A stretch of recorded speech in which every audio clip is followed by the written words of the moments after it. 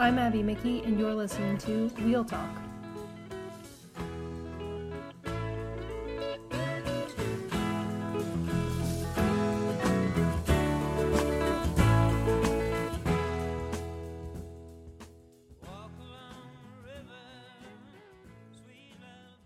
Welcome to episode 4 of Wheel Talk. I want to start out by saying thank you so much to everybody who has listened to the podcast. I promise I'm eventually going to stop saying that in every single intro, but at the moment I'm still a little overwhelmed with how many people are actually listening, so thank you so much. Definitely tell your friends and leave a review on iTunes. It really means a lot. So for episode 4 of Wheel Talk, I chatted with Allie Stalker, now Allie Murphy, who, when she was racing, raced for teams like, well, mostly just one team that everyone will know, which is HTC High Road. She also raced for Specialized Lululemon and was on the California WebCore team when she started out. Allie was known for being able to absolutely turn herself inside out for her teammates and was an incredible domestique. And we talk a little bit about that in the podcast, as well as her new adventure, which is Liam, her son. And you'll get to meet Liam a little bit in the show. He makes an appearance. Also, I just want to apologize for the sound quality. I have a new app to do the recordings when I do them via Skype, so hopefully this is the last time that the sound quality is so bad, but I really apologize for that, so just bear with me, and enjoy the show. Thank you.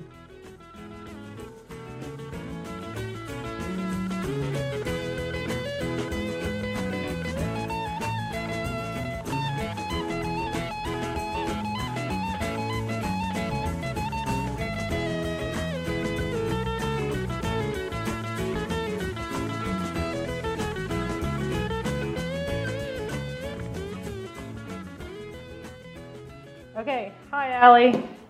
Oh, hey Abby. How's it going? Good, how are you? Really good.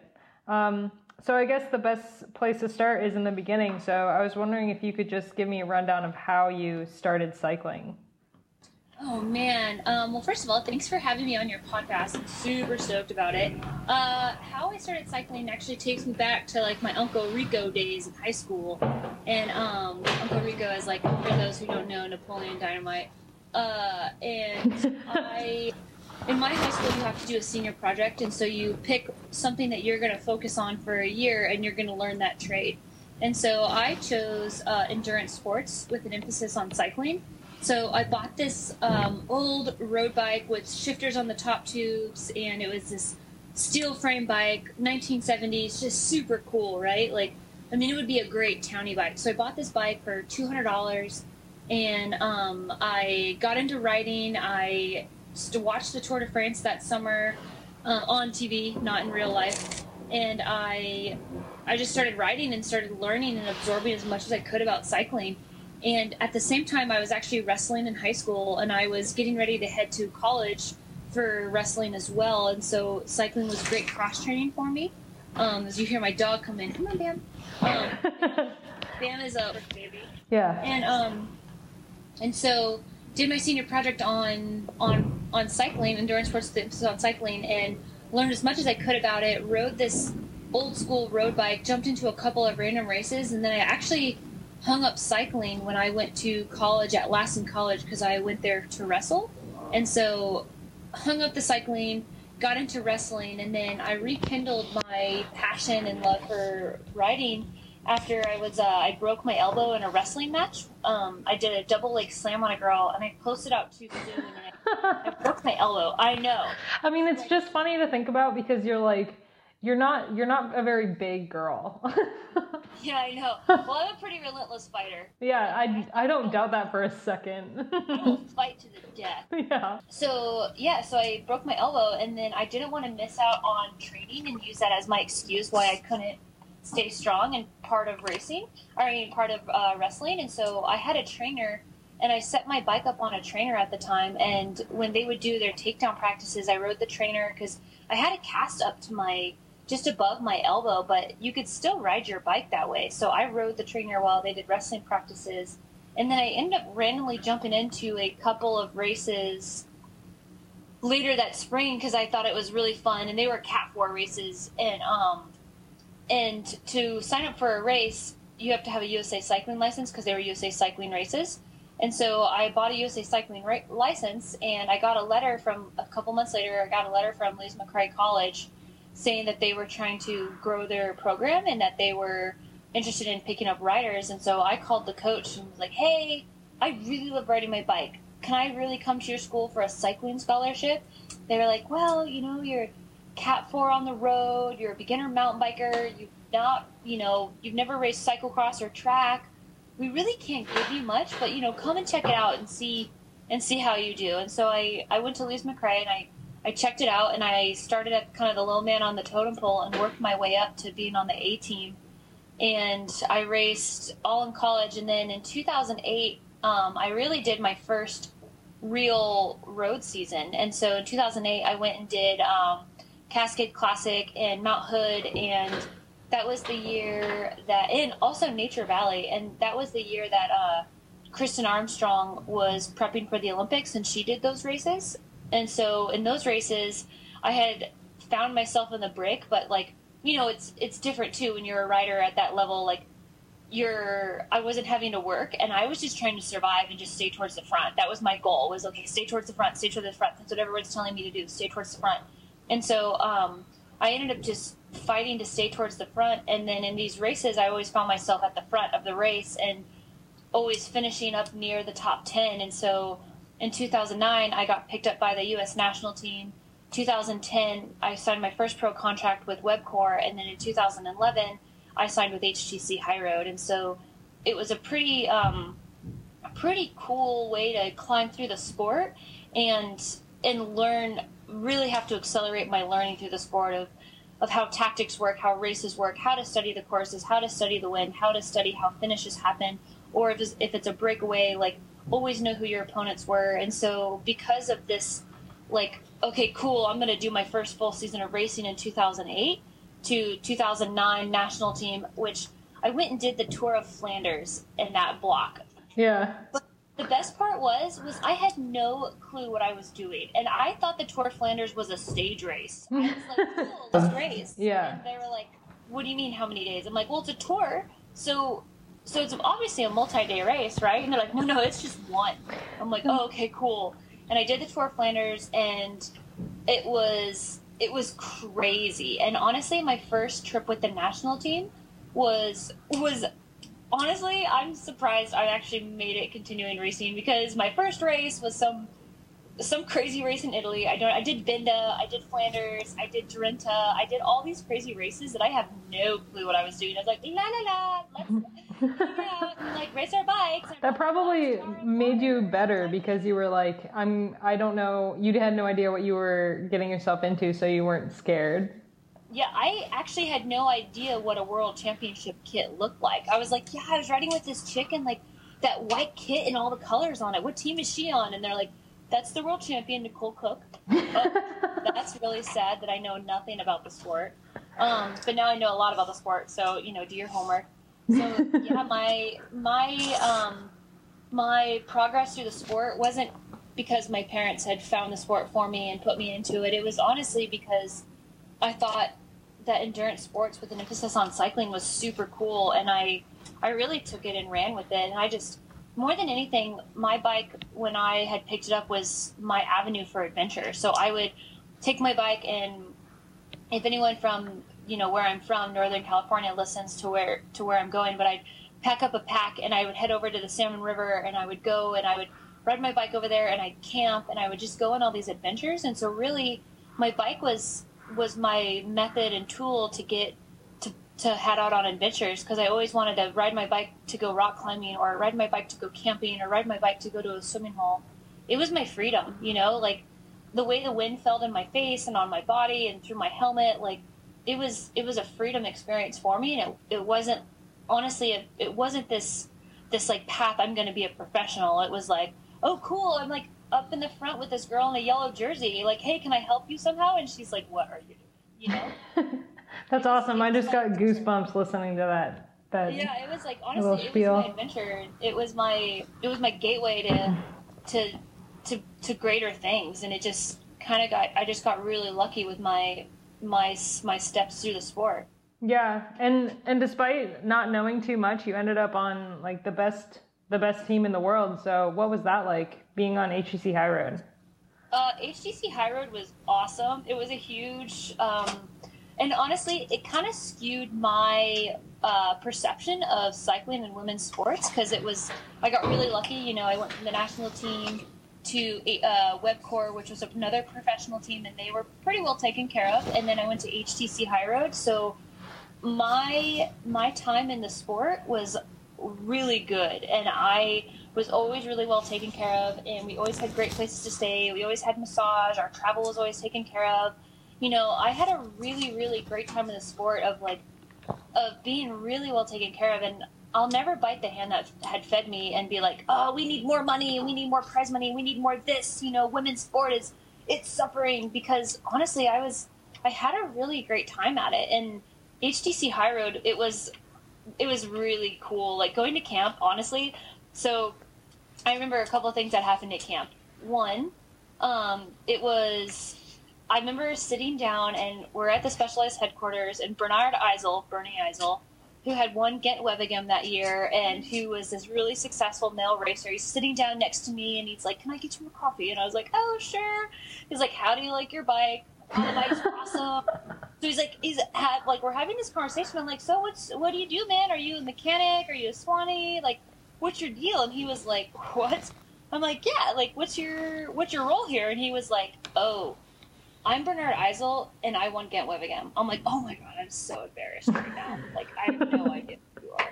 Like, That's I awesome. should probably do my homework on men's racing too.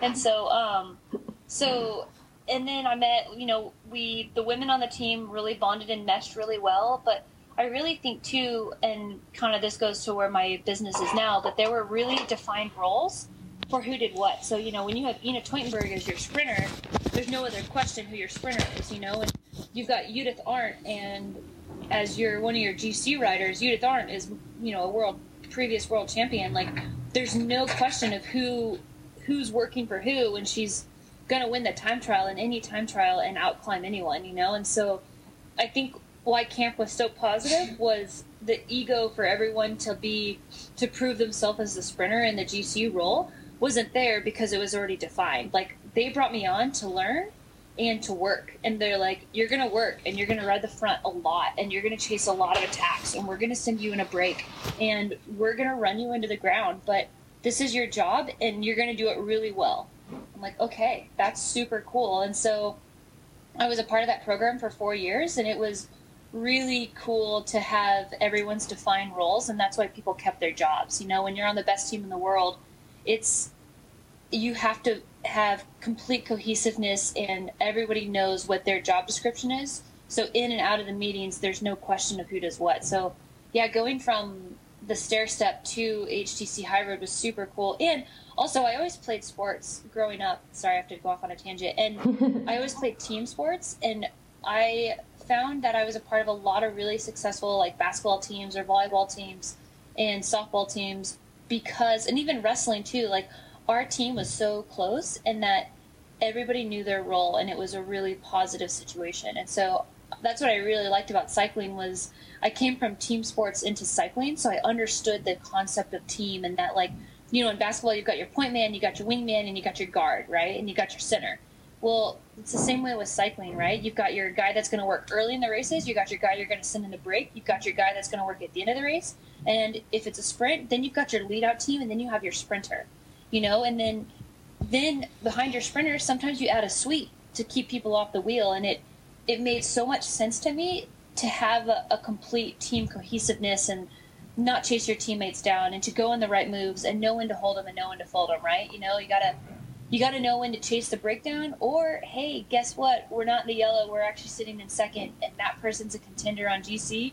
I'm going to let him dangle out there, and I'm going to make the yellow team ride. Like, I'm going to do it, you know? And so I really enjoyed the teamwork aspect of it, and also enjoying to force other teams to work because they missed the move, you know? Do you think that even though you were pretty new to the sport, all of these tactics and stuff and like knowing what to do in the race came easy for you?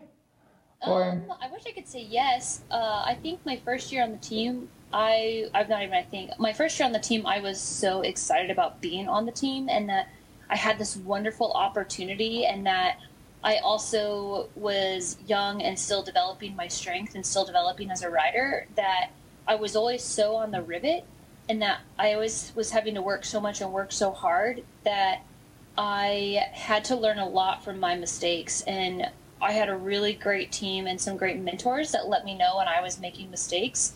But honestly, I like it. I love constructive criticism. I love being told, hey, that wasn't a good move. You should have brought that brake back, or you should have gone in that move, or we should have brought that back earlier. We should have let it hang, And so honestly, the team aspect of it made a lot of sense to me, but it took a good year of racing with High Road to understand the team the tactics of it and why we're doing what. And so I had a lot of guidance with it, but then once it clicked, it was like, oh, okay, cool, I get this. Like, this is super cool, Like, let's do it. So I wish I could say, yeah, I totally here, but I didn't.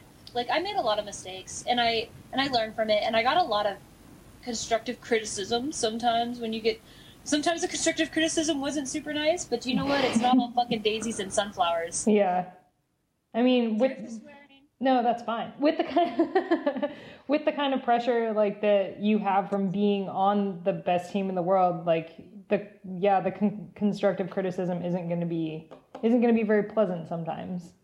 No, but that gets the point across. Like, it does get the point across, and honestly, I think we're all pretty freaking soft. And sometimes I don't want to be like, oh, I hate to give this feedback to you, and I think you could have done better if you've done this. No, just be like, hey, you messed up today. This is a problem. This is where you've made a mistake.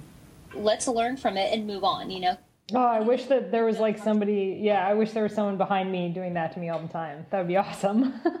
Oh, yeah. It's kind of nice to have, honestly. Like, with the business, we've got people that we work with that I'd rather take punches than have things blown with like fairy dust. Yeah. Well, maybe like the wrestler background has something to do with that. And also you were saying that you like fight to the death. You ended up in your career, you ended up being like probably the best domestique that there has ever been. So that totally makes sense. Like, yeah, I've seen you ride your bike so hard. Oh my gosh, Abby, I just started blushing. I really appreciate that. I was one year, I remember when I was on the Collegiate All-Stars, we were racing the Nature Valley, and it was when you were on Specialized Lululemon, and I watched you like go back for bottles. But meanwhile, I'm like dying, like barely hanging on, and I watched you go back for bottles and then come back to the peloton with like, no joke, 20 bottles in your jersey. And then there was a girl who just attacked, and you just like went straight through the peloton and brought her back and then handed out all the bottles. And God, that's so awesome. And I was like, that was incredible. I'm pretty sure that like you gave like 2 bottles to every one of your teammates, and then I think you handed me a bottle because I didn't have any. That's so funny you say that. I remember that in the Giro one year, they were like, you were the water bottle getting world champion. Yeah, not surprising. You are the water bottle getting world champion. Yeah. You can, like, carry a bottle for every rider, 2 bottles for every rider, and still work. And I'm like, oh my God, I know. But the thing is, if you're eating and drinking enough in a race, then you're going to recover and do better the next day. The second you get thirsty is like game over. And so I knew that I knew where I was at, and it was kind of I was trying to take care of myself and my riders to have the best possible race, and that meant like making sure nutrition was good, hydration was good, and you know what? It's good to go back to the car and hear feedback from the director, because we don't have radios of like, hey, that's the situation on the road. This is what we're doing. What do you think? So it wasn't. I was just going back for bottles, but I was also getting information to report to the riders as well. Yeah. When you were racing and you were a domestique, did you ever kind of wish that you could win or like had the opportunity, or did you ever get opportunities to go for it? Yeah, actually I did. And there were times that it was super cool. Nature Valley, I went into a break, which that was probably one of my more, I've got a couple of epic races, but in Nature Valley, I went into a break like 8 miles into the race, and it was the mother stage, so it was the 84-mile stage, 150K. So I went into the break about 12K in, and I was the only survivor out of the break. The break kept like circulating through, and then we would lose a couple of girls, and then we'd gain a couple of girls because people would bridge and people would drop. And I remember being in this break all day long and having my biggest kilojoule day I'd ever had, and that was a really great opportunity. Obviously I didn't win it, but I had this amazing ride with the freedom to ride the break, and that was so cool. And Amber, my teammate Amber Neben, had bridged across, and she had moved herself into the yellow after that day. And so that was a really wonderful opportunity. I lost Tour of Battenkill, which used to be a really big race in a sprint.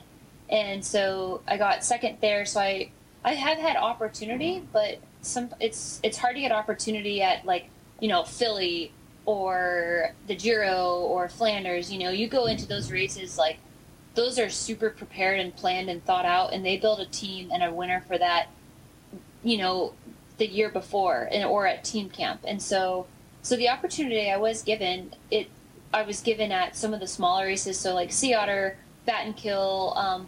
I've been given the opportunity at Stillwater a couple of times, and I always end up on the podium. That's an awesome race. I love that one. I really love that race, and sometimes I'm a super eager beaver and I go too soon because I want to force it. And so the last year I did Stillwater, I went a couple of laps too soon. I went with like 7 laps to go, and ended up being in a small move, and I think I got 3rd or 4th on Stillwater. And so kind of again too, I went a little early, and I was one of the only survivors of the early move. And so yeah, and then cross was super cool because then that was times I got to put my hands in the air. And then I raced mountain bikes last year, and that was also super cool because I finally got to work for myself and put my hands in the air. So I have gotten an opportunity. It's just hard to get it on the really big races when you have someone that can win it. Yeah, but you were totally amped to work for such amazing girls.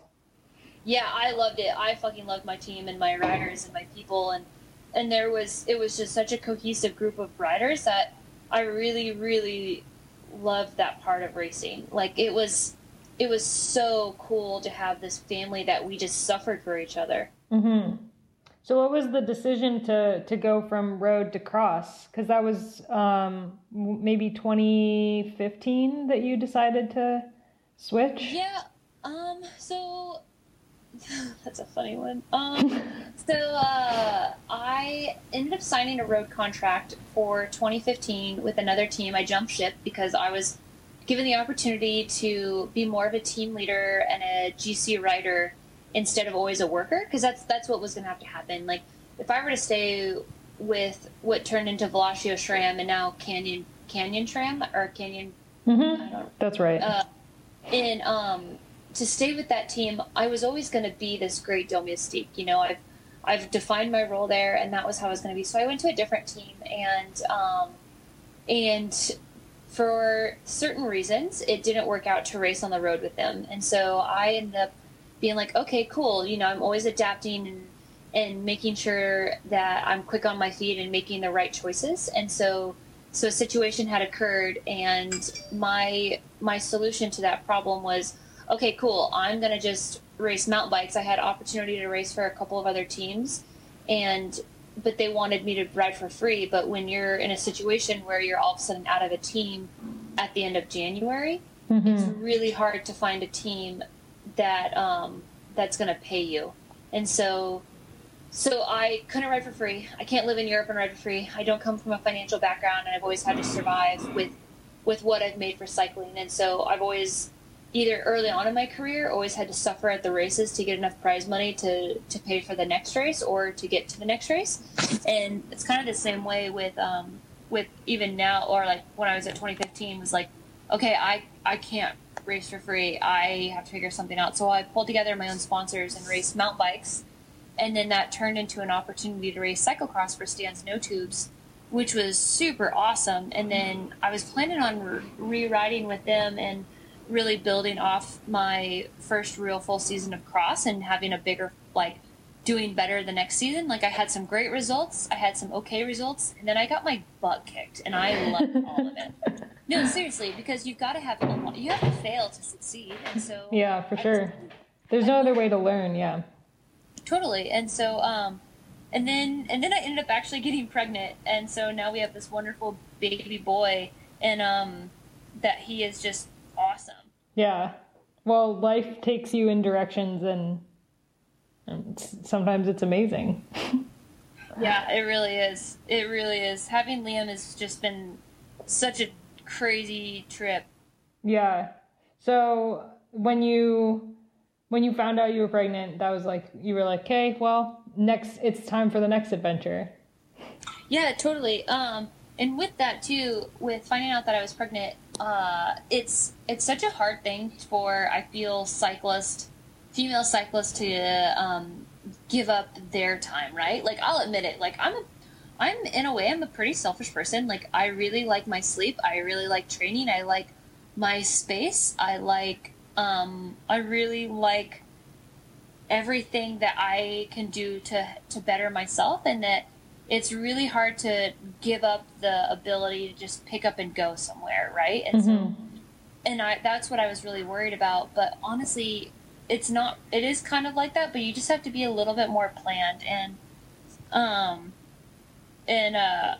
so it was really, yeah, it was just, hold on, sorry, I have to word this right. So having a baby, you totally are giving up a lot of things, but you're also gaining things that are even better. And when you want to just pick up and go, you kind of have to plan a little more. If he's sleeping, you don't wake a sleeping baby, you let him finish sleeping, and you get ready to leave after he's fed and changed, and you're going. And so it's a really hard thing to give up the lifestyle of a bike racer, because it's such an addicting lifestyle, right? I love training, I love traveling, I love racing, I love my teammates, I loved, that taste of like success as well. Like, you're always hunting for that result.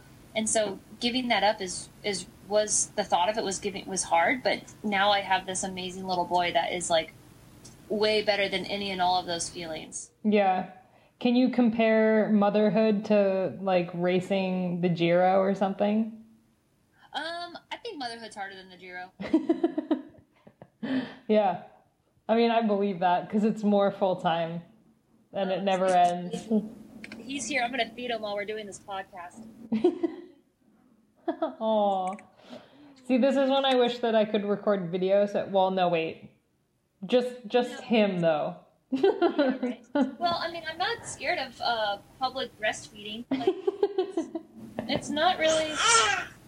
yeah, Bagoo. Honestly, once you give birth and everything is all out there, you start losing all of that. This is going to be the favorite of all of my podcasts when this interview is done. You're like, yeah, we breastfeed in public, no problem. I'm not scared.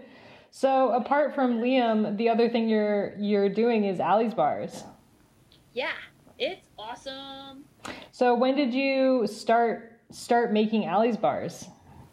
We started making bars. We launched this bar in October of 2014, and we launched one flavor, and then we launched 2 more flavors last May, so May of 2016.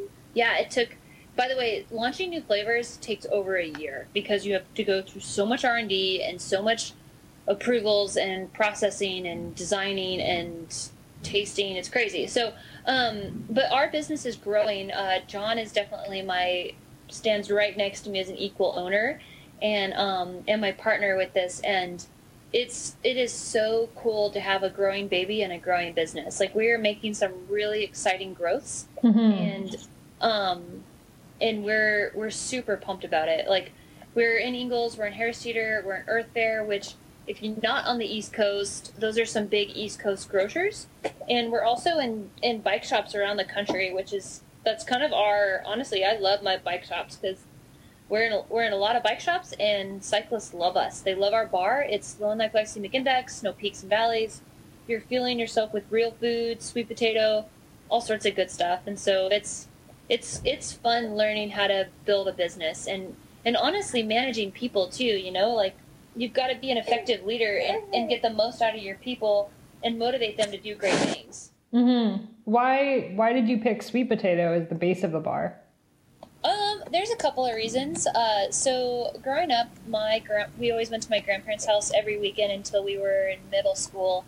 And my grandpa, if we had leftover mashed potatoes, he would put potatoes in our pancakes. And so we would have these mashed potato pancakes. And then, so that idea kind of came from it. And then I always, when I was with the team, High Road, and then turned to Specialized Lululemon, Beth, our Swanee, was giving us sweet potatoes before the races and even after the races because they were the best food that you could eat. Yeah, Liam, super good food. The best food you could eat for fueling yourself. And so, hi, Liam. Oh, you're such a little monster. And so we were eating sweet potatoes before and after the races, and then going on to this, I was always making food in the kitchen and making food from scratch. And I was making bars because I wanted a better bar. And so because of that, oh my gosh. This is how busy you are all the time. This never ends. So I wanted a better bar, and so we started adding sweet potatoes to our bars because I thought it would be a great binder. Yeah. That's awesome. And you were testing out the bars on your teammates before you launched the business, right? Yes, I was. My German teammates were the best ones to give me feedback because they were super honest and they did not hold back with feedback.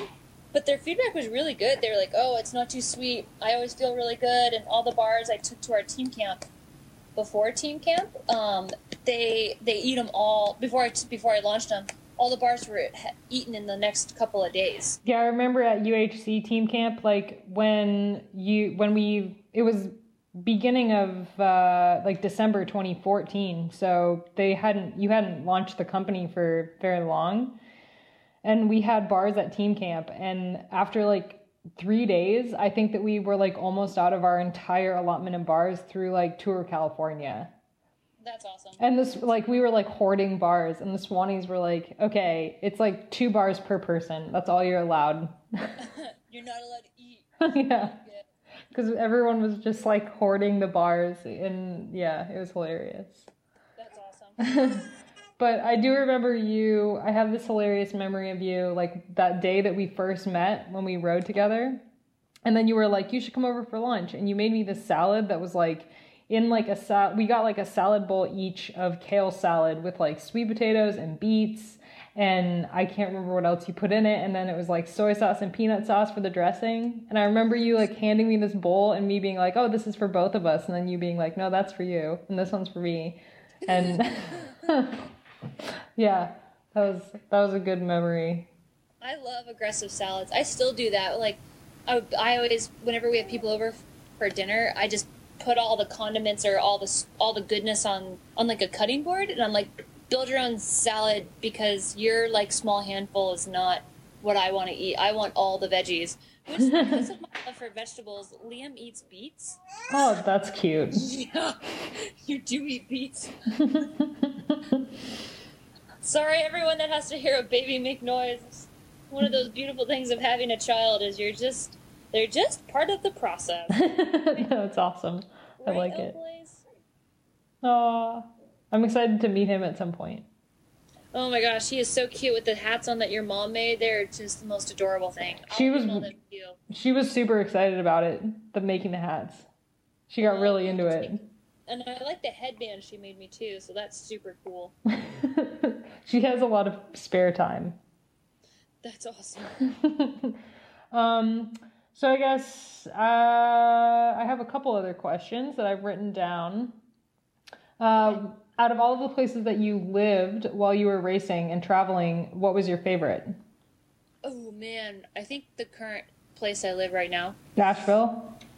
Yeah, well, we live outside of Asheville. We live out in the country, and I really loved Girona. I loved Ghent. Ghent was I mean, Girona is cool, but I liked Ghent a lot more. I love the weather in Belgium. I love that it was kind of harsh. That I could just ride my bike to kermesses and learn how to ride in a European peloton. It's hilarious you say that. Sorry, side note. I was on a ride today with like a couple pros, like Cassia Neodoma was there and Hannah Barnes, and we were talking about Belgium, and I think Cassia said like nobody likes Belgium weather. There's not a single she was like, name one person who likes Belgium weather. So you can text her and be like, Allie Stalker, well now Murphy, loved Belgium. Like I was there one spring. I was there. It was the rainiest spring that they'd had on record, and I loved it. But honestly, if you mentally prepare yourself going into something, and you're like, cool, I'm gonna be here and it's gonna rain every single day, and then it does rain every day, it's not a shocker, right? Like if you're gonna sit there and be miserable and be like, it's raining now, I'm gonna ride my trainer again. Well, that just sucks, you know. Like I enjoyed it. I thought it was awesome. It made me tough, you know, and you learn to ride in the rain, and you learn to ride on wet roads and how to push the tires. So, like, I don't know. Like, yeah, I loved Ghent. Ghent was really, really, really awesome to live there. I really loved it there. And, but I love it here because I love all the adventure that I can do out my door. So I could ride my mountain bike from my door and go on some really awesome mountain bike trails. Yeah. Asheville's awesome. I really like it there. I like the chocolate shop. Oh, of course. Everybody likes the chocolate shop. And the beer. The beer is really good. Yes. Alcohol is fun. Well, on that note, thank you so much for being on the podcast. Yeah! Liam, say hi. We loved it. Liam's just looking at the phone. He's like, hey, Mom, what up?